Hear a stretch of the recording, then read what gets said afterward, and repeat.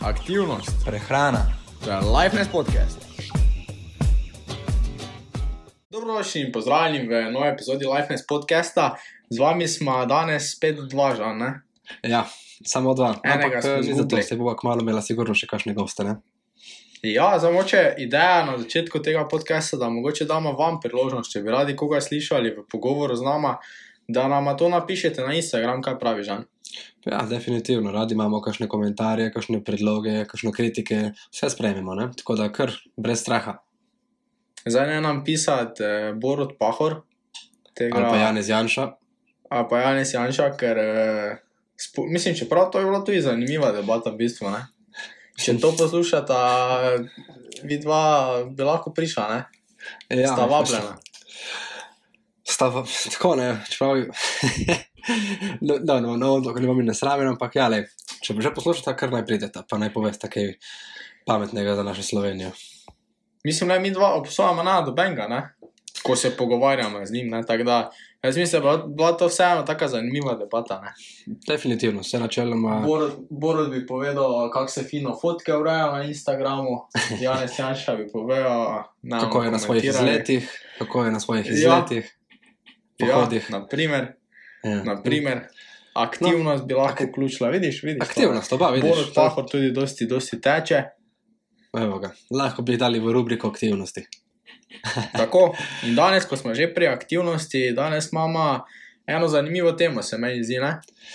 Tako je, mislim, da ta tema bo malo povzemala našega prejšnjega gosta, Joša, ker smo se pogovarjali o mindsetu. Zdaj bomo pa malo govorili, ker smo združili, ne vem, če ste pozabili, smo združili za ta moment prehrano in aktivnost in bomo malo govorili danes o tem, kako lahko prehrana ali pa aktivnost vpliva na mindset, če vpliva, zakaj vpliva, kako lahko mogoče si pomagamo, da bi vplivala in tako naprej, ne? Tako, zdaj mogoče na začetku 1-2 sekundi tišine, pa bom vas vprašal, poslušalke in poslušalci, se vam zdi, da lahko prehrana in aktivnost vplivata na um? Odgovor je ja. 2 sekundi, seveda da lahko, ne? Tako je, Seveda da lahko. Ravno tako kot prehrana, tako tudi aktivnost. Seveda fizična aktivnost in psihološka aktivnost, ne?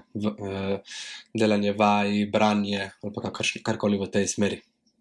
Tako, zdaj Žan, ti boš mogoče mojster na področju prehrane, kako lahko prehrana vpliva na mindset.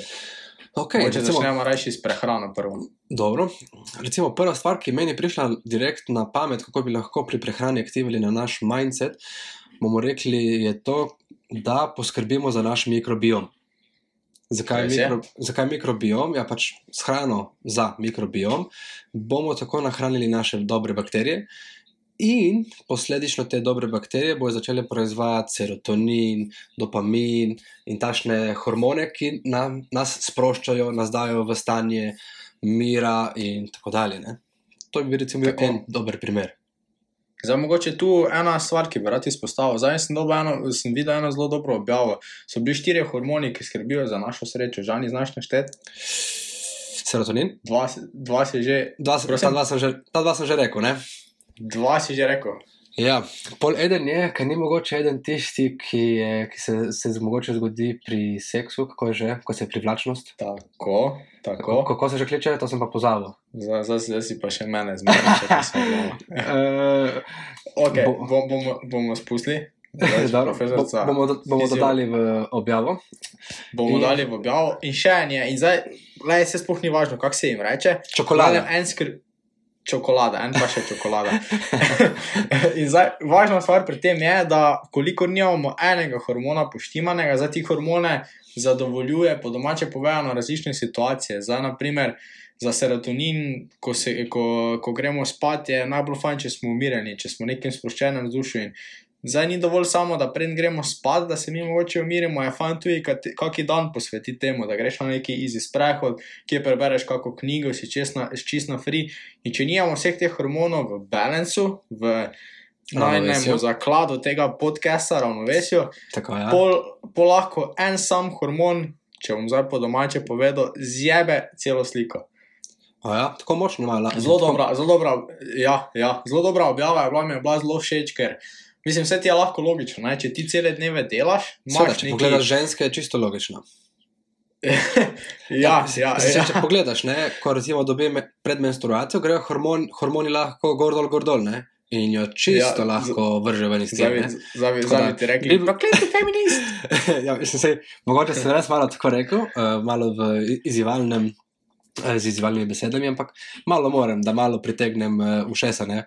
So, ker ljudje imajo radi tiste triggerje, radi slišijo tiste triggerje, ne?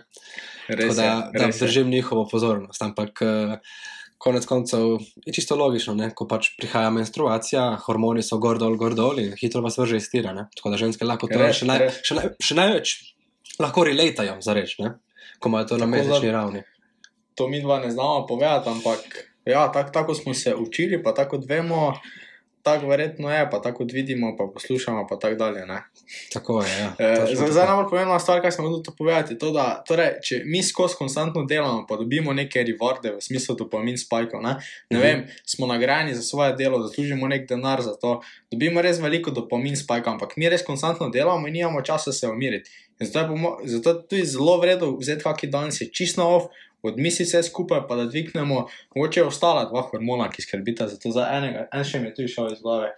Jagoda, še tudi to dvigne, se ni važno, me bomo poldala v objave. In zato moče res fajn, da ne skozi konstantno delamo, ne. Zelo dobra objava, jaz upam, če jo najdem, bom jo dal tudi na najin Instagram story. Da bo še ostali videli, mislim, da sem si jo shranil. Čudovito. Mislim, da glede na to, ko si že tako omenil, sem tudi jaz, mislim, da prejšnji teden imel prav off day, tako da sem samo rekla dopamin detox dan, kjer sem se odklopil od vsega.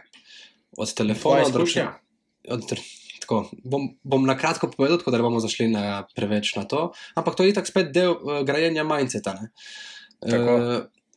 Torej, sem se odklopil od vsega, edina stvar, ki sem lahko delal, je, da sem lahko bral, sem lahko šel na kakšen sprehod ven, sem lahko treniral in lahko sem pisal dnevnik. To je vse. Lahko bi še jedel, ampak sem rekel, bom izkoristil, pa bom še festal ta dan, tako da mi ni bil problem. In izkušnja je bila zelo v redu. Dejansko ni mi bilo toliko dolg čas, ker sem se izgubil v meditaciji in v branju, ampak kako sem pa resetiral možgane, pa je bilo neverjetno. Prav potreboval sem tole, ne, tako bomo rekli. Tisti moment mi je prišlo zelo, zelo, zelo prav. Bral sem tudi eno knjigo Letting Go od Davida R. Hawkinsa, kako se ukvarjati s svojimi čustvi, tako da mi je bilo super. In vsakemu priporočam. Povej, Blaž. Vrhunsko. Mislim, dobra ideja za naše poslušalke in poslušalce, če je kdo dobil kako idejo, ker ne, dobil sem ful še eno tako dobro idejo, ne. Kaj če je mi dva ustvarila tako en bookshelf, kako se temu reče, rubriko, ko damo vse najne priljubljene knjige, ki jih mi dva rada preberemo, samo damo naslove, strnemo pa avtorje, pa damo poslušalkam in poslušalcem, kaj praviš? Z veseljem, ja, mislim, poslušalke, če radi berete, bomo mi to lahko z veseljem naredili, pa predlagali, ne, te knjige, ki mi beremo in ki se nam zdijo zelo, zelo dobre in pomembne, da se jih prebere. Sicer jaz rad berem, mislim, da je Blaž ti isti, knjige, ki so dejansko za neko rast, da nekaj vzameš od nje, ne, nobenih zgodbic in to, mislim, to meni ne leži. Če že berem, mora biti nekaj, da vzamem od tega, ne, da me nekaj nauči. Mislim, prav spet za domišljijo mogoče fajn, ampak da ne zabredemo preveč za drugo temo, mogoče stvar, ki si jo ful dobro povedal, pa bi se splačalo tudi dotakniti, je festanje, ne, glede na mindset. To je zelo pomembna stvar, ne. Zelo, zelo pomembna. Mislim, poleg drugega, da ti da nek mental strength, ne, umsko moč, da se pač ti zabremzaš in ne ješ cel dan, je že tukaj en tak velik plus, ne. Pa imaš še druge zdravstvene pluse, ki so in sploh wow, ne.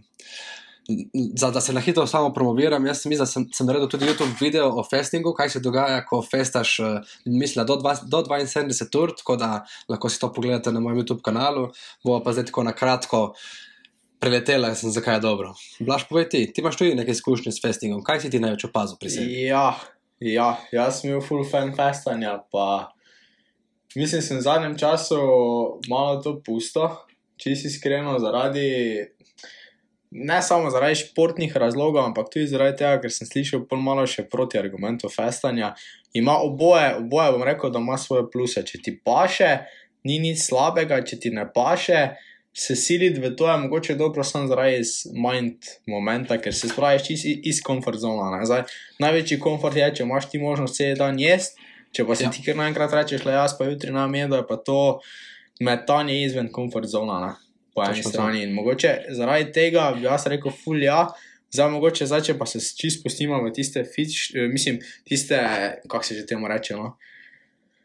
Ja, fizične pluse, zdravstvene pluse festanja, ne? Mogoče stvar, ki bi jo mogoče priporočil še sploh kakim ljudem, ki imajo težave z inzulinsko rezistenco, to bi jaz videl največji plus v tem, ne? Zaradi tega, ker če ti dan, dva ne ješ, bo tvoje telo definitivno tisti sladkor, potem tisti inzulin, ki se bo zgodil, dosti lažje pretvorilo v energijo oziroma shranilo v mišicah in jetrih, kot pa naprimer, če ti vsaki dan malo po malo cel dan ješ, ne? Res je, to se strinjam, je popolnoma. Tu bi jaz videl največji plus. Zdaj si me dal malo na levi nogi, veš, ker nisem bil pripravljen na to. Kakšen plus, ki si ga pri sebi videl, ko si festal v tistih časih, ko si bil malo bolj aktiven za to? Kakšen ti je bil največji plus pri tebi, da si ga opazil pri sebi? Ja, le meni je bil najbolj fajn delati 24. Meni je bilo to, torej 20 ur brez hrane, v 4 urah se najesti. Meni je bilo to full fajn, ker sem zjutraj ko sem se zbudil, ni bil prva misel, le kam pa danes za zajtrk jedo, ampak sem bil z mislimi straight tudi, to je treba zrihtati, to je treba zrihtati, to je treba zrihtati. In sem si naredil črno kavo, šel za računalnik in šel stvari rihtati. Ni bilo za tistega hrane, pač jaz imam to grdo razvalo, da si ob hrani še kak YouTube video prižgem. Priznam, delam na tem, ni mi bil prečeš ta razvada, veš, ne, ful mi je žal, da imam to razvado, ampak okej. In zdaj, ko sem festal, sem opazil prav to, da ni bilo več tiste hrane, pa YouTube videa, pa tiste priložnosti, lej, hop, zdaj pa lahko grem iz enega YouTube videa na 10 videov, ker tega videa sploh ni bilo, ampak je bilo delo in sem se kar naenkrat zatopil v delo, je bilo 2 uri, 3 ure šle mimo, potem sem šel na en trening v fitness, takrat sem še v fitness hodil, prišel domov, sem se najedel lepo po fitnessu, pa spet dalje delo, ne. Ne vem, meni se je zdelo vrhunska stvar, ker sem imel res tisti mental clarity, čeprav bi kdo rekel, da brez hranega nimaš, ampak sem ga imel, no. Ja, se imaš zelo dober mental clarity. To ko pravijo, da nimaš je lih tisti moment, ko dejansko telo še ni nekako porabilo vse glikogenske zaloge, ne. Ko pa telo nekako switchne direkt, preklopi na več kurjenje maščobe in ne uporablja več toliko hidratov za energijo, ker jih pač ni, potem se ta mental clarity zgodi, ne. To se bi grey area ponavadi pravijo, ne, ko ti zgubiš ta mental clarity, pa si lačen, pa se trudiš ne jest, pa tako. To je tako normalno, da smo vsi takrat zmedeni, malo sitni in tako. Ja, samo spet mogoče še ena taka stvar, grelinje, mogoče tisti, kot je tudi ta, ne bi toliko rekel, da še ti ne znaš toliko uporabljati, ker mislim, da ne znaš maščob toliko uporabljati, bi bilo rekel zaradi tega, ker imaš povišen grelin. Ko ti greš iz danes na jutri na festanje, tvoje telo na to ni navajeno. Tvoje telo ima notranjo uro, ki je nastavljeno, blaž oziroma Žan je ob 6, Žan je ob 10, Žan je ob 14, Žan je ob 20. In takrat bo nabilo grelin gor, pripravilo telo na prebavo, aktiviralo celo prebavo in takrat boš ti maksimalno efektiven za hrano. In to je pač problem zaradi tega, mogoče od začetka, ker ti si pol ob 6 lačen, grelin ti nabija, telo vidi, ne bo šel jest, mogoče bi še ga malo spodbudili, je ura 7-8, pa počasi vidiš, da več nisi spet lačen, kljub temu, da nisi jedel. Teda od začetka je mogoče glih to problem, da nimaš mental clarity, zaradi tega, ker je tvoje telo samo sfokusirano na hrano, ne. Ker pričakuje, da bomo dobili hrano. Kako bomo dobili hrano, kako bomo jedli, ko pa ti enkrat si v tem, pa mislim, jaz sploh nisem bil zjutraj niti lačen, no. Niti nisem imel želje, pa mislim, volje. Dela mojstra, bomo rekli, ne. Moraš pa probati, ne. Enkrat pa moraš začeti. Ja, mislim, da tudi če mi takrat dal pred mene, ne vem, neko torto, ful imam rad sladko, pa po mojem je res takrat ne bi, no. Res mi ni bilo, navadi si res čisto, no. Zanimivo je, da tudi sladko ti takrat ne paše toliko, ne. Ti je pač vseeno. Ja. Čeprav verjetno, ko bi recimo naredil en griz, bi te primilo čisto nazaj, ampak predtem pa ti dejansko vseeno za to.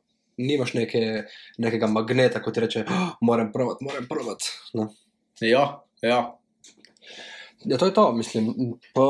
Kaj je šele dobro pri fastingu, sva prej se pogovarjala, tudi BDNF, ne? Ko festamo 2 dni, se začne proizvajati, mislim, telo začne proizvajati BDNF, ki pa je nekako prekurzor, prefaktor za ustvarjanje novih možganskih celic. Ja, za ta faktor se mogoče malenkost bolj povišano izloča pri telesni aktivnosti, ko pa pri fastanju, vse pa med fastanjem tudi izloča. Zdaj mogoče med telesno aktivnostjo pač se malo bolj izloča zaradi tega, ker takrat je večji primanjkljaj energije, ne? Ko pa med fastanjem. Med fastanjem imaš tistih 60-80 kilokalorij na uro pomanjkanja energije in to na primerjavo z, ne vem, tekom kolesarjenjem, ko imaš ti 600 kilokalorije, to, veš, mačkin dim, bomo rekli. Ne vem, ne morem trditi, koliko se sprošča med fastingom, ker pač toliko nisem še raziskoval v mojem fasting svetu. Ja, mislim, med mirovanjem se porablja med 60 in 80 kilokalorij, ne? Če si zračunaš tisti neki bazalni metabolizem. Pa če damo predpostavko, da se še nisi gibal.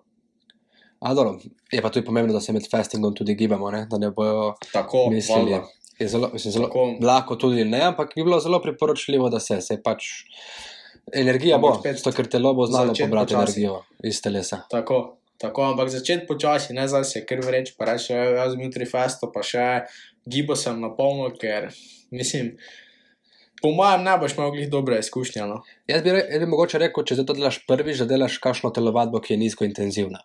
No, tako bomo rekli. Za začetek. To tako ali tako. Tako, jaz bom rekel, da ta mental clarity bi igral in fasting in bi igrali v tem primeru ful veliko igro pri mindsetu, ne? So, ker ko enkrat opaziš, ko se malo udomačiš pri fastingu, ko ti ta mental clarity prav postane tako očitna sprememba, ti bo postalo to ful všeč in boš bil dosti bolj efektiven pri delu, dosti bolj efektiven pri, ne vem, učenju, spomin se ti bo izboljšal posledično in tako naprej, ne? Ker pač mental clarity se ti bo kar zjasnilo v glavi. Tukaj je že že velika pomoč pri mindsetu. Ja, jaz bi moče še tu omenila eno tako pomembno stvar, ne, kar se tiče prehrane, kako lahko vpliva na mindset. Dati tudi moče tisto disciplino, ki jo mogoče rabiš, ne. Ker, mislim, zdaj še sploh, pardon, ampak ljudje, ki so malo preobilni, jaz bi rekel, da njim predvsem manjka tiste neke discipline po večini, pa tistega nekega samozavedanja. Ker, tako je. Ne vem, mislim, jaz ne vidim pri sebi, imam tudi ful osi pomanjkljivosti, pa se mi kdaj tudi zalušta, kaj pa se ne naobsojam, ker sem zdaj pojedel ful preveč, pa karkoli, ampak če bi vprašali pred 2 letoma, sem se, ampak finta je glih v tem, da imaš tisto disciplino, da si pa rečeš, to se mi je zdaj zgodilo, nima veze, da se mi je to zgodilo, naslednji dan začnem isto, kot sem prej delal.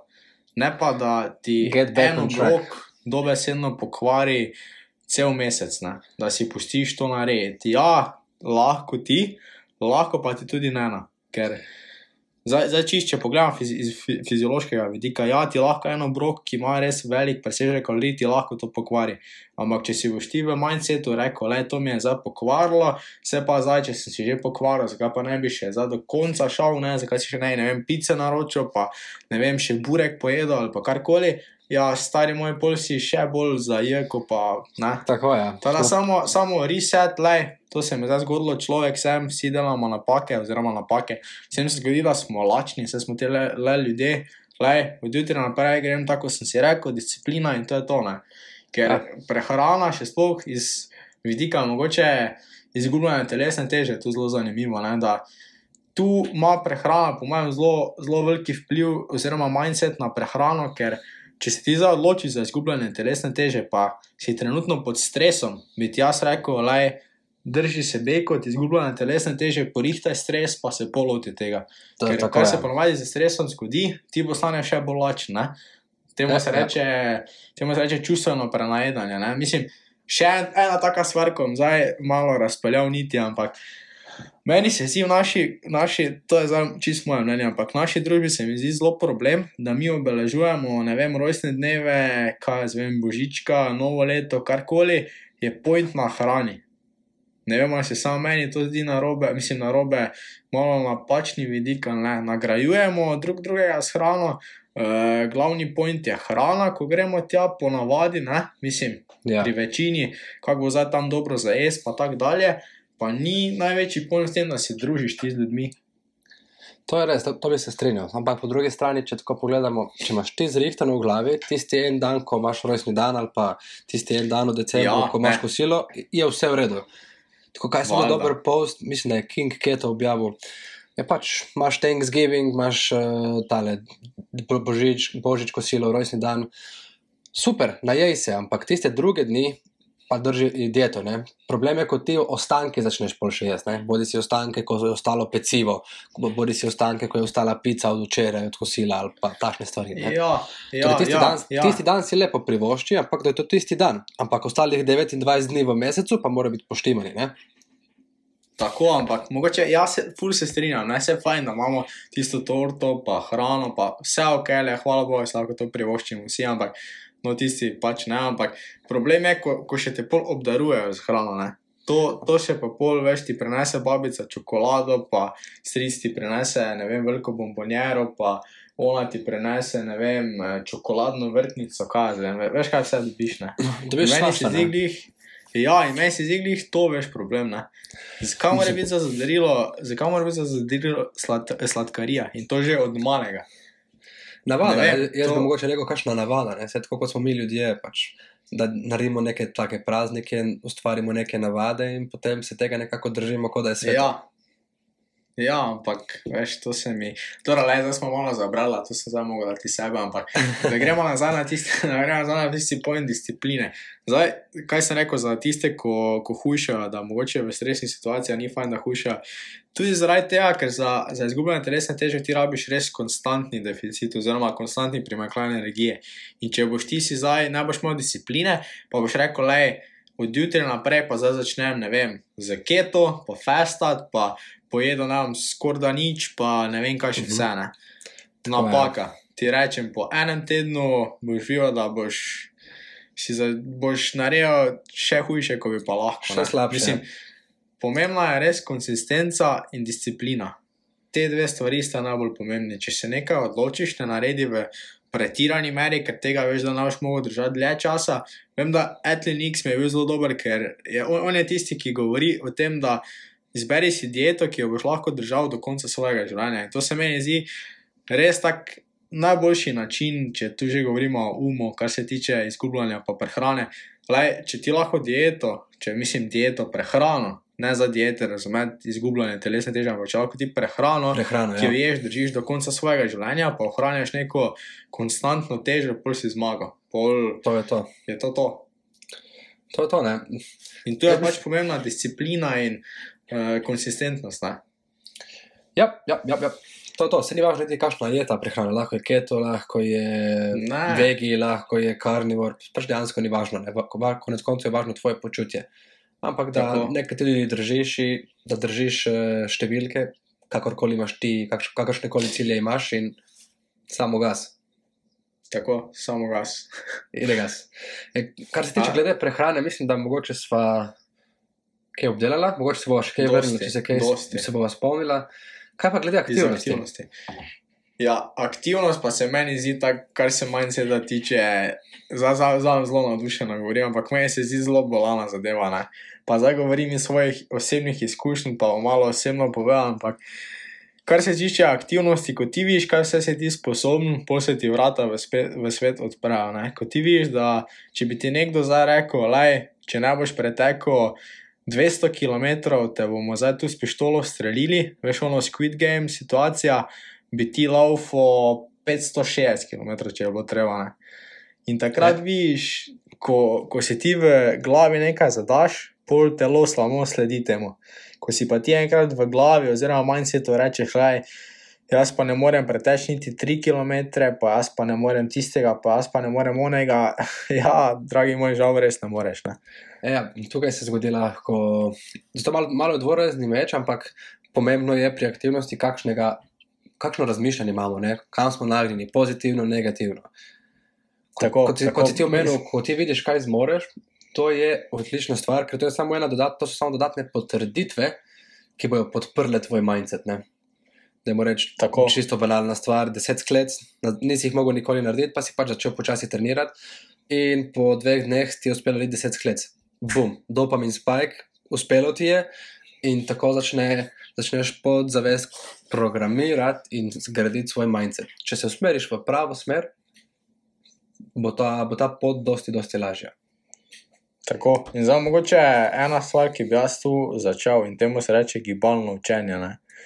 Zdaj, v osnovi se gibanja učiti zelo težko, ne. Mislim, tistega začetnega dela, tiste grobe stvari zelo lahko, ampak ko pa prijemo do nekih fines, nekih podrobnosti, pa postane učenje zelo težko, ne. To lahko mi potrdi vsak športnik, verjetno, ko se osredotoča na tiste malenkosti, vidiš, kako so tiste malenkosti težke, ne, tista velika slika, da ti, ne vem, se naučiš žogo brcati, da se naučiš ti žogo metati, karkoli. Ko priješ tiste finese, leko molec mora iti malenkost više, pa to je res pomembno, koliko ti vadiš. In to je Kobe zelo lep primer tega, mislim, da je Kobe, mislim, da je tisti, ko je vsako jutro prišel 2 uri pred treningom in je vadil proste mete.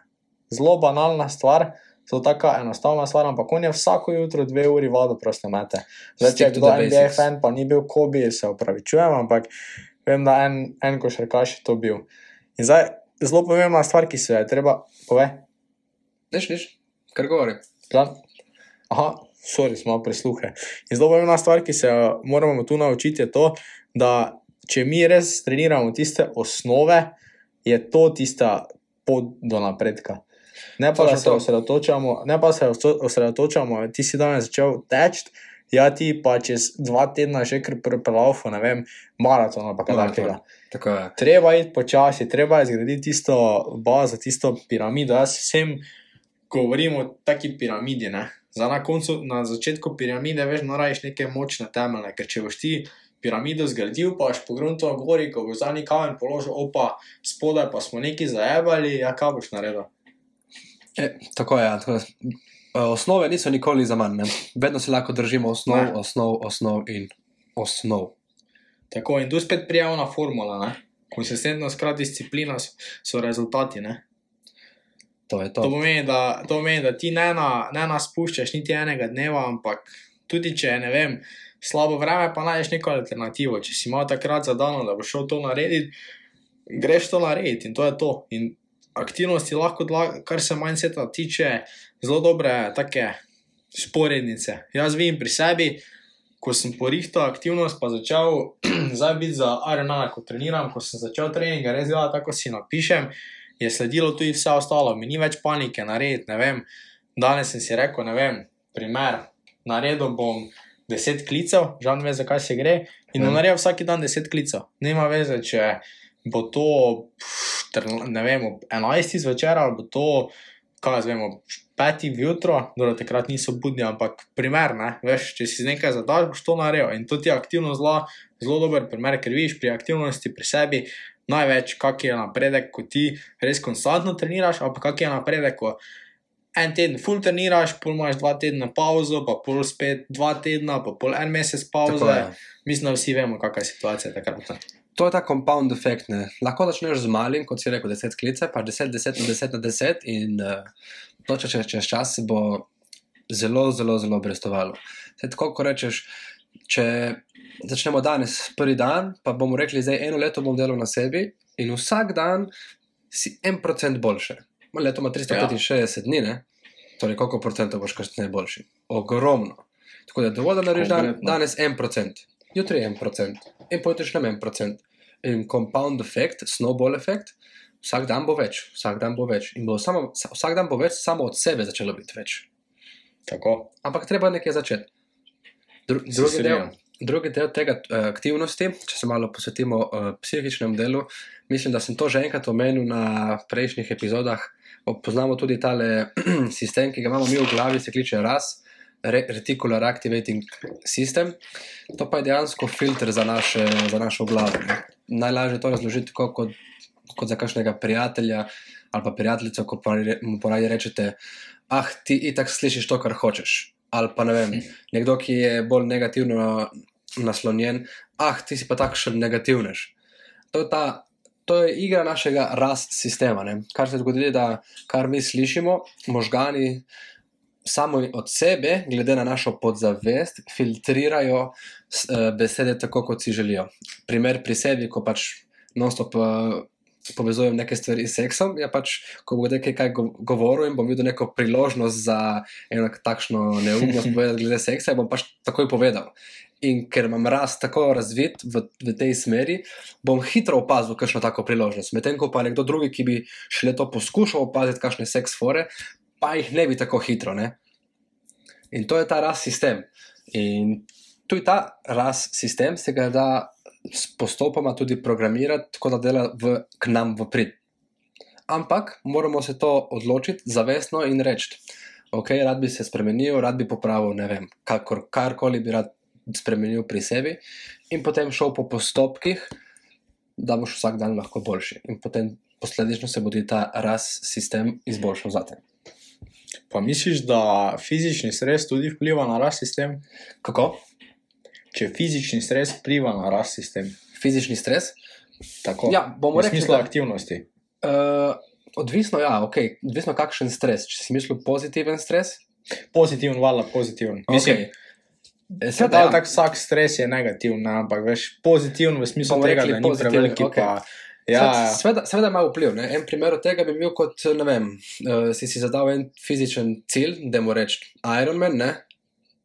Tako kot ti, ki si šel probal pol Ironman, ti pač nekako si vedel, ja, grem tekmovat, bom naredil, ampak dokler ga nisi naredil, da za tvoje telo ni bilo potrditev. Pa veš kaj, enkrat si ga naredil zdaj enkrat, bum, si zadal potrditev sebi, da pol Ironman je možen.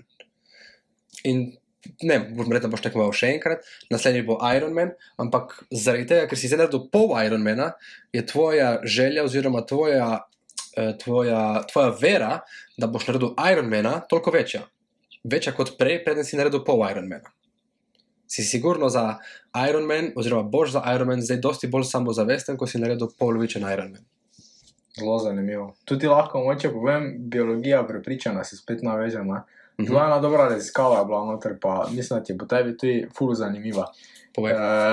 Vzeli so par miši, ne me vprašal za številko, in so jih potopili v vodo, da so pač one plavale, pa se držale na površju. V prvem poskusu so zdržale 4 ali 5 minut nekaj takega, ne. Potem so pa začele toniti in so jih rešili ven, ne. So počakali pol ure in so dali spet v vodo. Koliko misli, da so miši potem zdržale? Pa jaz bi rekel, da manj.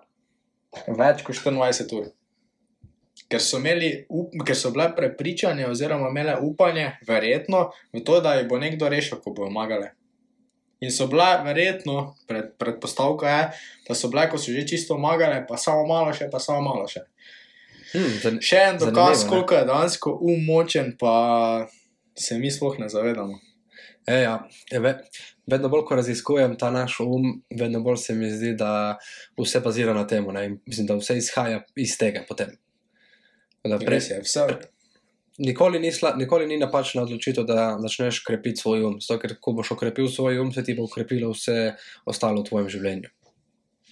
Niti podrazno, če pa še hkrati probaš narediti male spremembe na aktivnosti pa prehrani, pol pa procent po procent pa... Je to smisel življenja, ne? Je to. Mislim, da si pol zadev vse tri stopničke našega podcasta in si že na poti k srečnemu življenju. Oziroma si verjetno že srečen. Tako, k balansu. Tako, ja. Zdaj, mene malo fudo moti, ko mi nekdo reče, zdaj bom dal pač primer, pa če bo koga zabolelo, se mi niti malo ni žal, ampak ko mi nek res predebel človek reče, jaz sem pač zadovoljen sam sabo. Mislim, tako bomo rekli, če bo on iskreno zadovoljen sam sabo, mu ne moreš nič, ne? Idealno srečen. Ja, ampak dejstvo je, da jaz dvomim, da je kdo tisti, ki bi rad živel čim manj časa. Pa jaz dvomim, da je nekdo tisti, ki si ne na vsaki dan umije zobe, pa se ne na vsaki dan stušira. Veš, rutine govorim in skrbeti za svoje zdravje, umsko, fizično, pa kar se tiče prehrane, je neka taka res osnovna stvar, tako si, ne vem, zobe umivati, se iti umiti, ne vem. In ko mi nek tak človek reče, ja, je čisto okej, žal. Vemo, kaj temu sledi, če ti je pač, največ, tu so Vseeno. zdaj pikno tako zelo problematično temo, tako da bi feministka, ampak, veš, Dobro, saj bomo rekli, če je človek malo bolj predebel, verjetno ni takšen problem. ne, bog ne daj, mislim, govorimo zdaj o tisti res Ko ima face debelosti. 50% preveč kil, Ja, 40% ne. preveč kil. Ja. Ne, Bi rekel, ne. težko bi takšen človek bil iskreno, avtentično zadovoljen sam sabo. Ampak, veš, da to imaš, to obstaja.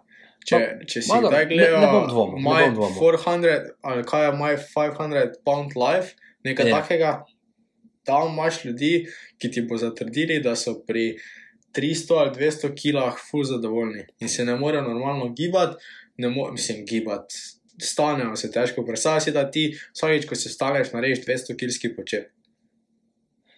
Ja, mislim, nekako me tudi zanima, kako so, če so res zadovoljni, kako deluje ta zadovoljstvo. Ne vem, no. Ker bomo rekli fizično, iz zdravstvenega vidika, pač to stanje ni toliko zdravo. Ne? Mislim, iz katerega koli vidika se mi ne zdi ta situacija dobra. Da rečeš, da si v taki situaciji zadovoljen, se Jaz meni mislim- ne zdiš. Jaz mislim, da to pač bolj, moje mnenje, da je to bolj samo stvar egota, kjer on pač pove, da je zadovoljen, samo zato, da prikrije, da ni zadovoljen. Mislim, Ker pač to tako ali tako, ne želi ampak- priznati. Naprimer. Ja, to tako ali tako, ampak ne vem, vidiš v njih mogoče tisto malo iskrenosti. Mhm. In tisto Ja, se mi mislim- zdi glih tisti problem, da se ljudje res tako fest utapljamo v tisti comfort zone, skozi se utapljamo v ta comfort zone, da niti v eni točki ne nočemo iti ven iz tega, pa reči, lej, ni mi ok. Mislim, kaj pa za tista stvar, ko če boš rekel, ni mi ok, se bo spremenila. Te bo družba začela drugače gledati, te bo, ne vem, karkoli se spremenilo. Bo ti si neki akutni stres, ampak dejstvo je, da se gre za tebe. Ne toliko za to, kaj si bo drugi misli. Če s tem škoduješ družbi, ko boš svoje mnenje spremenil ali pa karkoli takega, ja, mogoče ni najbolj ok, ampak če pa si ti za sebe se to odločil, pa kaj pa ima tu veze drugi? To pa res je. Mislim, konec koncev, vsak mora zase poskrbeti, da ne bo breme drugim tudi. Ne? Ti, ko si tako težek, pol tudi, ko si starejši, pol si dejansko breme drugim. Ne? Tudi, če ne bi hotel biti, ti morajo drugi pomagati, ne vem, pri glavnih potrebah. Tako. Si odvisen od drugih, ne? Kar pa dvomim, da bi si bilo kdo želel biti odvisen Ja, od jaz drugih. mislim, da res dobeno. Tako da, če sem zdaj mogoče koga malo pikno, upam, da je bilo pozitivno, da bo mogoče se kdo spodbudil, pa ne me narobe razumeti, jaz ne res ne obsojam, če imaš, rečemo, 20, 30 kil, 40 kil preveč. Govorila smo zdaj res o ekstremih. Če si ti sam sebi všeč, ko imaš malenkost več maščobe, pa dobenega problema ni s tem. Jaz govorim o res tistih zdravstveno zelo ogrožajočih stanjih, ko se ne moreš več normalno gibati, ko te to res omejuje. Ko je To kilaža pa že pol- omejitev pri premikanju, ne? Tako bomo rekli. Ja. Se tam pač tudi To- vidiš, da telo trpi, no? Bolj kot ne Ja, drugo. mislim, meni se zdi predvsem moje poslanstvo, pa zakaj sem to rekel, zato da res ljudi se spodbuja gibanju, k zdravi prehrani, k umski rasti. To se mi zdi najno poslanstvo, sploh najnega podcasta. Ne? Tako je, da ozavestimo naše ljudi. In če prepričamo enega, ki zdaj dela čisto nasprotno, da bo procent po procent postal boljši, pol je ta podcast vreden teh, koliko 27 epizod, ko že imamo. Tako je, uspešen. Pa še jih bo. Da naredimo en tak quick recap, kaj smo se danes pogovarjali. Omenili smo, da mikrobiom je zelo dober za naše počutje in za naš mindset, ker bakterije pri tem sproščajo razne hormone, ki nas pomirijo, nas osrečijo in tako naprej. Fasting je tudi odličen za naš mindset, tako mentalno moč, kot tudi, da dobimo mental clarity, da se lažje učimo, bolj efektivni pri delu in tako dalje. Ne? Tako? Potem aktivnost, smo povedali, boš povedal ti, Blaž? Na hitro. Povedal sem že, ja, toliko je bilo stvari, da sem kar malo. Govorila smo o gibalnem učenju, o tem, zakaj je aktivnost zelo pomembna, kar se tiče discipline pa konsistentnosti, kak je 1% po procent boljše kot pa 300% v en dan, pa pol Nič več. 4 mesece nič, naprimer, ne? Tako, ja. To mislim tudi taki neki recap. Povej. Tako je, imeli smo pol še RAS sistem, kako naši možgani filtrirajo naše informacije in to je to, ne? To, kar smo govorili na koncu, pa ste lih kar slišali. Tako. Jaz mislim, da mi dva s tem podcastom za danes zaključujeva. Upam, da ste poslušali naš prejšnji podcast v angleščini z Joshom, tako da vam bo ta podcast danes mogoče malo dal vedeti, kaj narediti, da izboljšamo mindset, pa se kar podate na pot, da vsak dan boste boljši za 1%. Danes. Ja. Danes je čas za 1%, ne jutri za 300. Tako je, danes en, jutri en. Baby steps. Ja, obvezno. Tada jaz mislim, da smo naredili res en spet super podcast. Jaz sem zelo užival, Žan. Odlično je bilo. Tada do naslednjič pa vam želim en prečudovit dan, dober tek, dobro jutro, lahko noč, pa čau. Čau. Če vam je bil podcast všeč, ne pozabite ga lajkati, komentirati, lahko tudi nam na Instagramu kaj napišete, če vam je kaj bilo všeč, kaj ni bilo všeč, če kaj niste razumeli, kakorkoli napišite nam in naročite se na naš podcast kanal Lifeness na Apple Podcast in Spotify.